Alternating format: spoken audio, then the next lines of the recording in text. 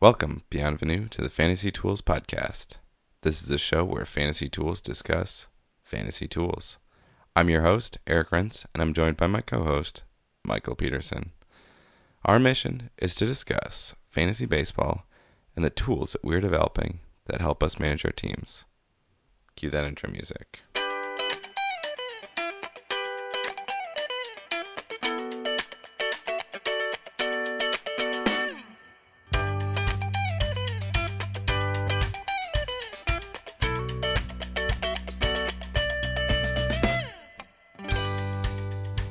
Mike, I see you wearing a very sexy hat. Where did you happen upon that hat? This is one of the best promotional gifts that I have ever gotten at a baseball stadium. And it was at the finest, I don't even know the name of the stadium, the Dayton Dragons. Yeah, I don't know what the stadium is either. Yeah, and this white hat that we got, I don't think that I've had a white hat ever. It's a dangerous one. Also, Velcro back, classy. I like it. Oh, yeah. I mean, invented by NASA, so you know it's good. Velcro. Yes, I was following what you meant, but well said, indeed.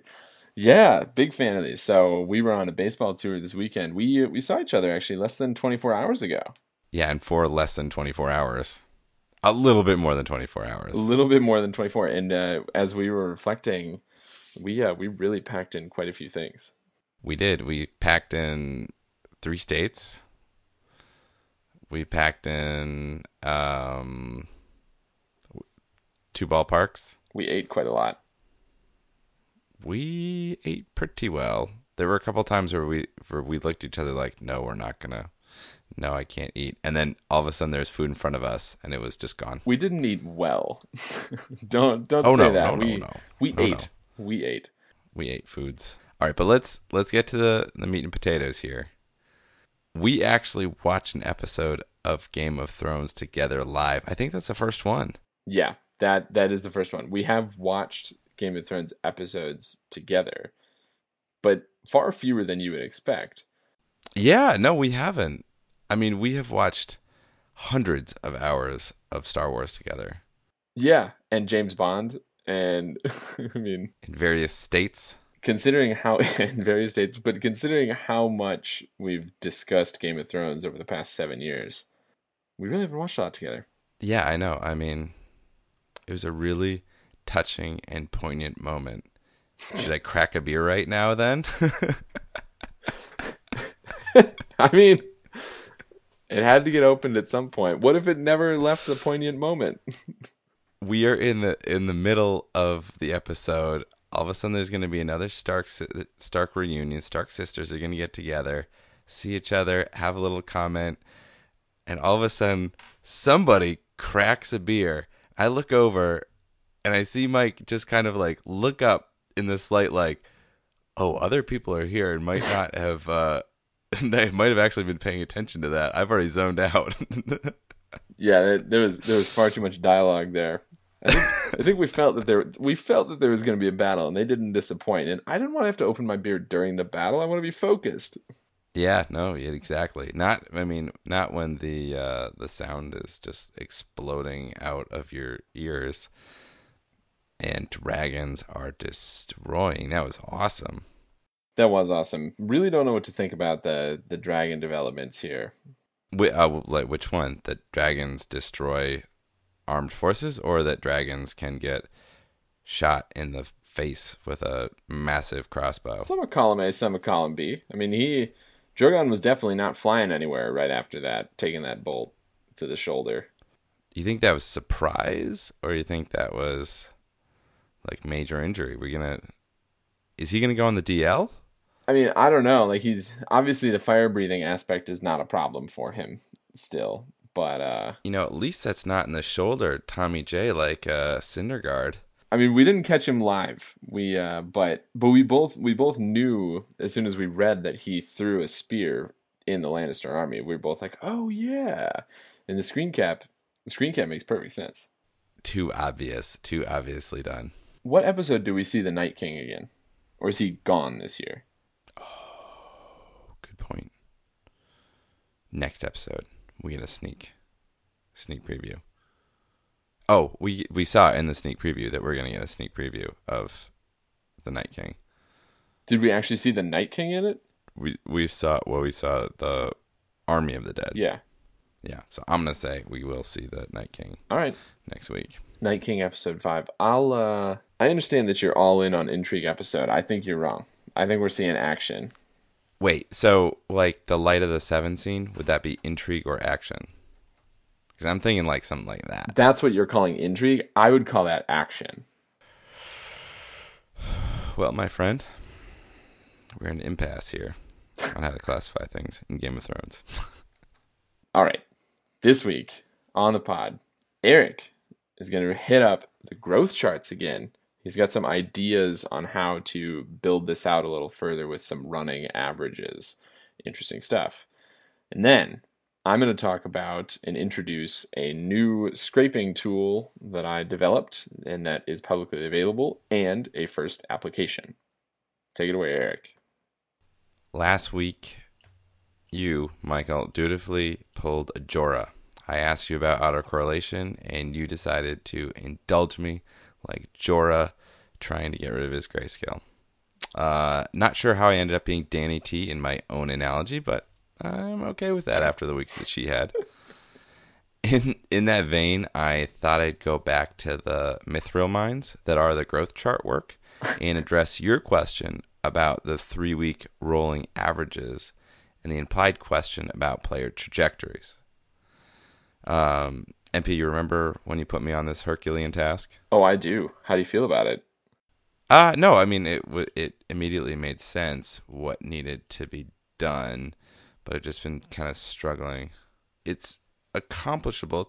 It's a complicated, not complex problem. It's just trying to iterate through 3-week periods, develop linear models, and then I think the harder part eventually will be, right now I have it kind of graphically represented. Long term, it might be good to see whether it's predictive over the next 3 weeks. It actually gets some, metrics done there. But all in good time, my friend. All in good time. I will wait with bated breath. Absolutely, you will. As we mentioned last week, it's very easy to develop a tool and get so impressed with the model and putting the model together that we forget the foundation of modeling exercises. That modeling isn't about predicting an outcome, it's about developing a pathway to an outcome. We can't be too proud of the technological terror we've constructed.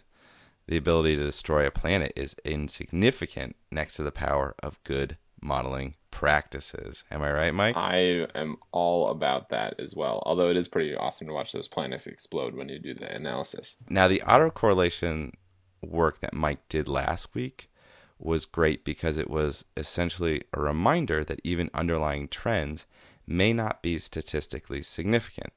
Said another way, even though there's a trend, it doesn't mean that it's not still a bit of noise. It's not something that we should hang our hat on. I don't know, more platitudes and whatnot. The growth chart work needs some similar restraint. I think in this case we must be wizards in remission until we have to make new stretches, new conclusions. I'm just going to say hold our horses. So back to what that growth chart work was. I presented that work, and the idea was that we are looking at the accumulation of stats and developing linear regression models for any player, for any stat. The point of putting the linear regression models together for any player, for any stat, is that it is reducing the dimensionality of the data set, simplifying it, helping to give a trajectory of what the stat line is, helps you to understand the accumulation of stats week over week, etc. The problem is that what I was doing was looking at across the entire season. That doesn't take into account the trajectory of stat accrual over a smaller period. It kind of overcorrects anomalies, and it doesn't give you whether the trend of the trend is trending upwards or downwards.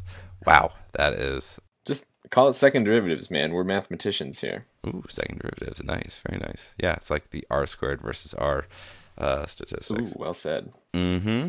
Yep. So, lo ho ho, my dear readers, I decided to put together a tool that would graph out the 3 week running averages. So, the not running averages, the 3 week running linear regression models across the seasons. That gives you a trajectory. I've mapped it out. Unfortunately, it took me very little time to figure this out, but it took me a long time to figure out how to actually get the graphs to work so you can actually see it. Yeah, I was wondering. The idea is that you're kind of looking at the points tangent to what the line is doing by creating these linear regression models. And to actually see that, you need to actually extend it out a couple of weeks on either end. So you have a 3 week running average. If you have the 3 weeks that you're creating a linear model for, but then you're actually plotting it over the 2 weeks on either end of it, so that you can actually like see what the trend is. So Mike, what I did was I put together 2 sets of graphs, one for outfielders and runs, and one for shortstops and runs. And you've got regular growth chart, so it's across the last 17 weeks now we have in the fantasy world. First blush, what are you seeing here? I'm seeing that it's really easy to pick up. This really helps me pick up the inflection points for going for second derivatives here. Ooh, that's good. Inflection point. This is helping me see where there's a clear change in the trend line. And then it's helping me figure out whether that change is real and significant or whether it doesn't actually tell us anything. And I think with the guys that you've selected here, you have a really good mixture of guys where there's non-believable scatter, and then guys where you can see a clear inflection point. So the Andrew McCutchen, I would argue, clear inflection point. I mean, everyone at the beginning of the year was pining for the Andrew McCutchen of yore, and yeah, the amount of dirt that was thrown on his grave was substantial at the beginning of the season. I would agree with that, but he's clearly figured something out, and you would argue that Whit Merrifield is on just an infinitely upward trajectory, I think, based on looking at this. He's got no inflection points, just a nice smooth bend. His second derivative is constantly increasing here. Just continual upward trend to infinity and beyond. The only thing that heartens me about this is that if you actually look at his overall numbers, they're not that crazy. So there's a sustainable pace. He only has just over 50 runs overall right now, which does not put him on the leaderboard really, but he's got the consistent production that you want for a midseason waiver wire pickup. Right, but he is 4 weeks behind everybody else because he didn't get called up. But even 4 weeks behind, I mean, you've given us the option to be able to do that on this chart. I mean, look at the next guy that you have, Christian Yelich. If you go back to you go to the fourth to last dot on there, he's still at 60. All right, so we're kind of patting ourselves on the back with the outfielders analysis here, but I did want to take a look at the shortstops because it's been a weird, wacky position this year. So in this one, I decided to graph Trevor Story, last year's stalwart until he got hurt, and then another stalwart from last year, Xander Bogaerts, and then 2 players who are on the up this year, Andrelton Simmons and Marwin Gonzalez. Now, these graphs are pretty interesting, and I'm actually going to start with the last one. Xander Bogaerts is not trending in the right direction for runs production, and that is very, very clear with this graph. It looks more dire when when we looked at these previously, we sort of eyeballed line fits from the beginning to the end.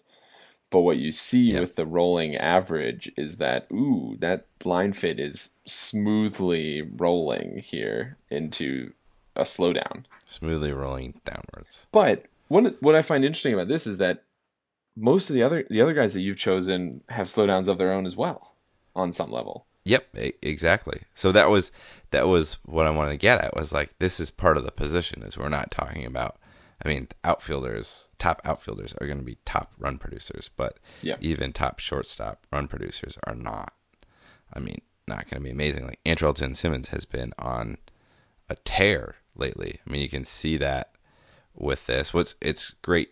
It's very easy to see where a player's inflection points are because the ends of the linear regression models end up being above the Right. actual like trend line of the stats.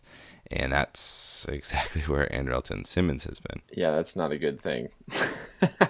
That's not a good thing? No, I don't think so, because that worries me about sustainability. Oh, well that as well. Right. I mean that's part of why I was looking at Whit Merrifield was that it is like all with it that he's just so gradually increasing his run production to and from a kind of someone who wasn't even playing in baseball at the major league level to a elite producer. I mean, it's a great maturation.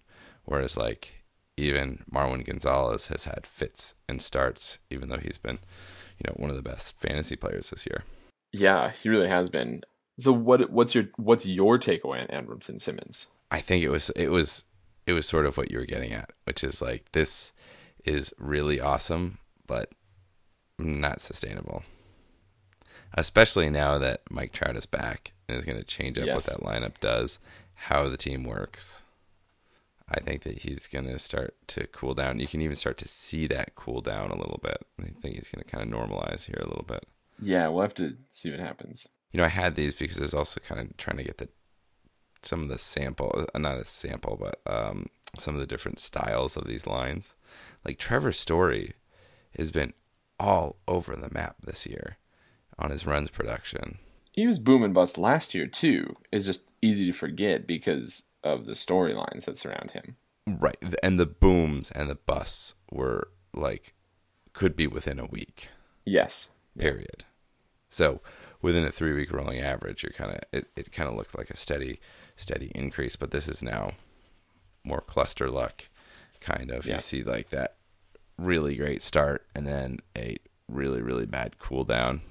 But at the same time, I'm kind of heartened because I think this is the kind of erratic play for a sophomore could lead to, well, typically erratic play as a sophomore means that they're going to decide on one side or the other of that production. Either they can go the way of Jason Hayward, Oof. Oh, come on.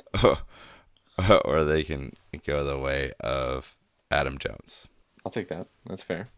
I don't know why I picked those two players, other than some of my favorite outfielders. All right, well, so I like this because we're slowly eking towards and numbers. We're looking at this graphically. Mm-hmm. It's really helpful to see this and get an even better sense of the trends. And now we've kind of disaggregated those trend lines, and we're really figuring out how to look at this.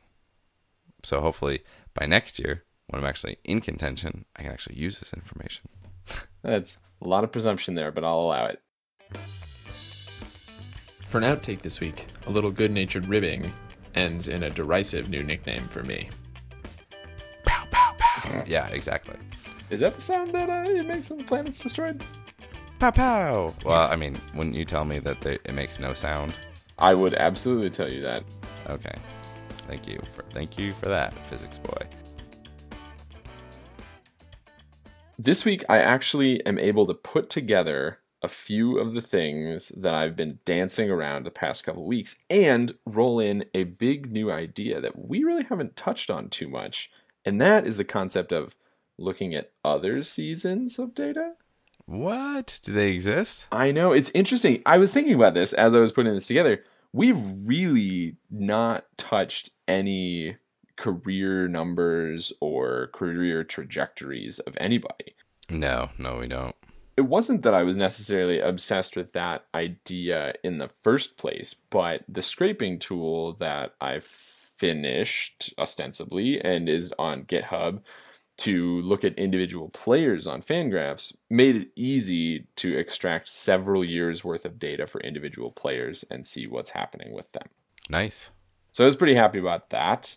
And so what I decided to do this week was let this loose first on 3 true outcomes ratios over time for pitchers. My idea was that there's a peak in age, and I wanted to try and suss out if we could determine where that was. So I wanted to try, I thought that there would be a peak, and I thought that we could use, if there wasn't a peak, that there would be a characteristic shape over the course of a career for different players. Yeah, I mean, Bill James would say that it's 27 years old. What is a peak? And there's been a lot of conversation about whether that's moving in either direction. So yeah, no, I mean, it's totally fair. I'm interested to see what you figured out. Yeah, well, what I figured out is that it's, if there's a characteristic curve for across all players, it's low level. But for individual players, it's really interesting to look at the slope of this. So what I decided to do, because it's hard to look at more than 4 or 5 guys at once to compare, was I decided to look at two pitching staffs, or we're going to be generous with what we call a pitching staff here. The first one is what I would call a mixture of Boston Red Sox pitchers over the years. All right. Here are the 4 that I picked: Jon Lester, Rick Porcello, John Lackey, Clay Buchholz. I was thinking that these guys were all going to have wildly different career trajectories, is why I chose to pick them. Mm-hmm. What do you think of their career trajectories? Let's talk about home Ks per 9 first. I was thinking that this would show the strongest. Yeah, it's interesting that they all have a nice trajectory up, and then it looks like, well, except for Clay Buchholz, who started up and then was a fuck. To be fair, yeah, as you so eloquently said, he the wheels really did come off of Clay Buchholz's career. Yeah, unfortunately. Yeah, but you do see the general trend line of everybody up around towards the age of 30. Everybody seems to be trending upward. Really interestingly. But we do know that the K numbers are up across the league. So that is true. So maybe we have to do some accounting for that. Yeah, I wonder if there's a way for me to remove that. What I was intrigued by on a small scale here was Rick Porcello is still increasing, despite the fact that he's clearly not going to win the Cy Young this year. No. All of his peripherals here, No with way. the exception of his home runs per 9, are trending in the right direction. And so if we move to the next plot, all 4 of these guys, their walks per 9 are moving in the opposite direction. They're all moving down over time, at least on some level. Yeah. With Jon Lester being the most pronounced. Jon Lester has halved his walks per 9 over the past 5 years of his career. Yeah.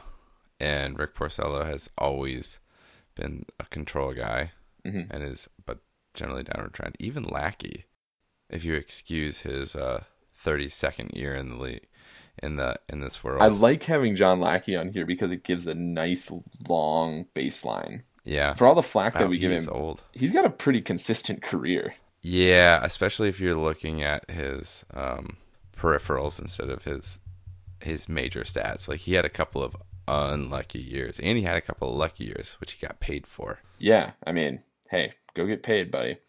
But you can see the uptick in everybody's home runs that are happening this year as well. Mm-hmm. Yeah, it's everyone is up, and so that kind of goes along with the Ks, more Ks, but more home runs. And I think the walks is what really shows that these are good pitchers right now. Yeah, so maybe we'll keep that in mind. But that's interesting that maybe one of our first findings is that the walk trajectory could be a good way to suss out what's happening in guys' careers. All right, let's switch to another staff here. The New York Mets. There's some Mets pitchers here. I picked Steven Matz, Matt Harvey, Jake DeGrom, Noah Syndergaard. Now, I like them because I always forget that Jake DeGrom is old. I always forget that he didn't start in the league until... He's much older. He's our age. Later. Yeah. So I always forget that he didn't start in the league too much later. I forget that Matt Harvey is actually younger than him. And I forget that Noah Syndergaard is just young. He's super young. Yeah, Steven Matz is a little bit older than you expect. You'd expect those to be swapped. Yeah. Not a lot of data to go off of. Matt Harvey's the only one that has a real trajectory. Maybe Jake DeGrom. 4 good seasons out of him so far. Yeah. But he's going the wrong direction. And honestly, all of these pitchers are going in the wrong direction. Yeah, I know. That's why I was laughing when you called them a staff. Don't tell our best friend Mets fan. Or our league. Ooh, this is not looking good. I'm worried. I'm worried about the Mets here after looking at this. I thought we were gonna get we were gonna see some good numbers. Overall numbers pretty decent. Noah Syndergaard has good numbers, but not even clearly trending in the right direction yet. This could easily come back around in a bad No. way. And Matt Harvey is not coming around. I No, think that's he's pretty clear. He is not coming around. I think it might be a little too late. I mean, as we remember now that he's 28, if you get and we're getting this big uptick, I'm we look at the Red Sox the Red Sox plot skews a little bit older. If we want to use any of them as a guide, it's not going to get better in here. Buchholz. I mean, if you want to use Buchholz as your guide, it's definitely not going to get better. If you want to use John Lester, you're not going to drastically improve between 28 and 30. Right. This is not the time that you're going to have drastic changes Yeah. in your career. All right, last Poor mixture. guys. Wanted to take a look at this. Last mixture, guys. Not a staff even. 3 closers. 3 elite closers. Curious to see if there were going to be any trends here. Picked Aroldis Chapman, Craig Kimbrell, Kenley Jansen. Any of these plots jump out to you? That K per 9 is sort of interesting how, wow, those numbers are so high compared to the starting pitchers. But yeah, I was going to say, wow, I mean, it's crazy how much Craig Kimbrell and Kenley Jansen have lost their stuff over the last years. Yep. Going from 16 K per 9 to, a remedial, 12 and a half? Yeah. I mean, it is funny. It's funny for us to laugh at that, but you can see why they made it as closers. They really stamped their ticket with those 16 years. And the same thing is to some extent is true for Aroldis Chapman as well. I mean, he stamped his ticket by having a sky high K per 9. He recorded a 17 and a half one year. I mean, in his age 26 season. That's crazy. But this is telling me, I think, I need to look at more closers, but I would guess that this trend is probably real, where you lock in a huge K per 9 season or couple seasons, and then after that you sort of figure out maybe how to become a little bit wilier. Yeah, this the one that's interesting to me is the home runs per 9, because those are kind of big, and I think it means that I mean even so Kimbrel and Jansen both have slightly higher home runs per 9 than Aroldis, so watch out. He could have one of those years where he has a higher home run per 9, and that might not kill his fantasy value, but kill him as an elite. Yeah, it's interesting though that he didn't appear to be affected by Wrigley. Just to tie this to our conversation from last week, he didn't appear to be appear to be affected by pitching for the Cubs last year. Wrigley Field, the known pitchers park or known hitters park, excuse me. But I thought we might see a clearer dichotomy between Great American that we just saw, Yankee Stadium, and Wrigley. Well, those are 3 hitters parks. I know. So I think this is interesting as well. Not really sure what to make of the closer plots yet. We might have to share these with people and let anyone else get some insight. And of course, the code is available, so you could very easily create this for any mixture of pitchers that you wanted at this point. No, I was going to say, I think that this is going to be useful in identifying. Well, I mean, this is really part of the proof of why you don't keep closers. Yeah. To me. That's not what I was setting out to prove, but that is a valuable thing to note. I would say that this is all eventually getting folded into a pitching matchup analysis. I wanted to have some way to compare where pitchers were at in their career and try and find analogous guys. That's where this is going ultimately. But en route to that, we learned a little bit about how to suss out over the course of a career what the trajectory is, and maybe found more warning flags than things to be excited about. Absolutely. Totally agree. All right, you ready to wrap this sucker up? I have to know, as a native New Englander, how you feel about Dunkin' Donuts thinking about trying to rebrand themselves. By going the brevity route and dropping the donut from Dunkin'. That's right. You know what? No, I'm not okay with that, because that's supposed to be only people in New England get to call it that.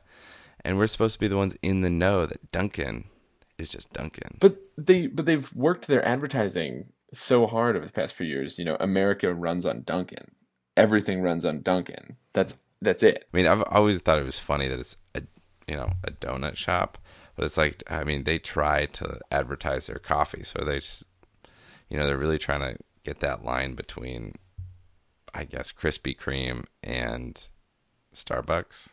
Yeah, they've been flirting with that, and I think part of this is all about they've decided to try and cash in their chips on the coffee side instead of the donut side. Yeah, the Dunkins, what you dunk in. The last 15 times that I've been to one, I have not seen anyone else order a donut. I religiously order donuts there. Yeah, no, I believe that the Dunkin' Donuts, the donut side, is better than the coffee. What's your go-to order then? Boston creams. Oh, there you go. Anyways, I feel like we're itching for a review session of food, and we'll have to hold off on the full donut holes conversation. But we were in the Cincinnati, and we discovered and tried a local delicacy along the Ohio River, which is Cincinnati chili. That's right. Can you describe that for our listeners who might not be aware of this delicacy? I have to say, I knew that something was going to be funky going in when we walked in, and there was a guy just holding court with the 15-year-olds that were working there, talking about the flavor profile of Cincinnati chili. He said, no, I know that there are cloves in there. And I thought to myself, what is this going to taste like if he's positive there are cloves in there? And there are cloves in there. There are cloves. There's some nutmeg, and I think I might have tasted some cinnamon. I think so too. But the key is that it appears on a bed of chili.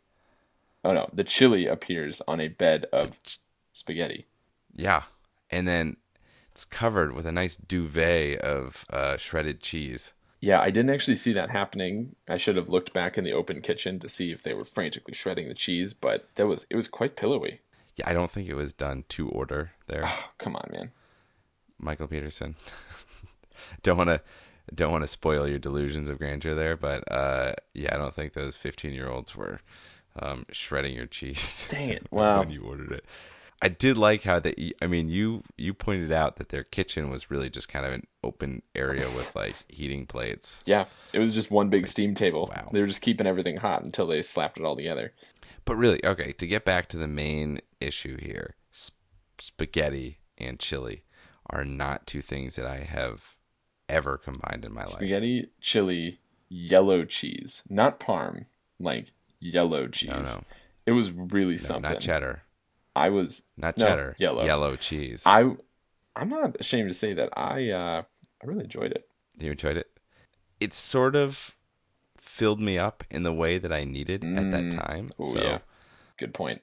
That may have been the oyster crackers that we were popping I don't know, a Southern Californian popping pills. But wow, that did kind of fill you up, right? I mean, carbs, nice and helpful, especially after our weekend. Oof. Chili, Oof. and then the cheese to all slow it down, in there. Yeah, and I had some raw onions on mine. Really did it. Yeah, well, I did the 3-way chili. That was enough for my taste buds. But I gotta say, I do not anticipate ever having that again. All right. Time for a little housekeeping. Be sure to subscribe to us on iTunes and follow us on Twitter, Fantasy Tools, Mind the Z. Thank you, Mild Manner, for letting us use your tunes. Be sure to follow them on SoundCloud and Facebook. Feel free to email us with questions or comments. Send us messages at fantasy.tools@gmail.com. Again, Mind the Z. All I've got left is worst of luck to you, buddy. Worst of luck to you, too.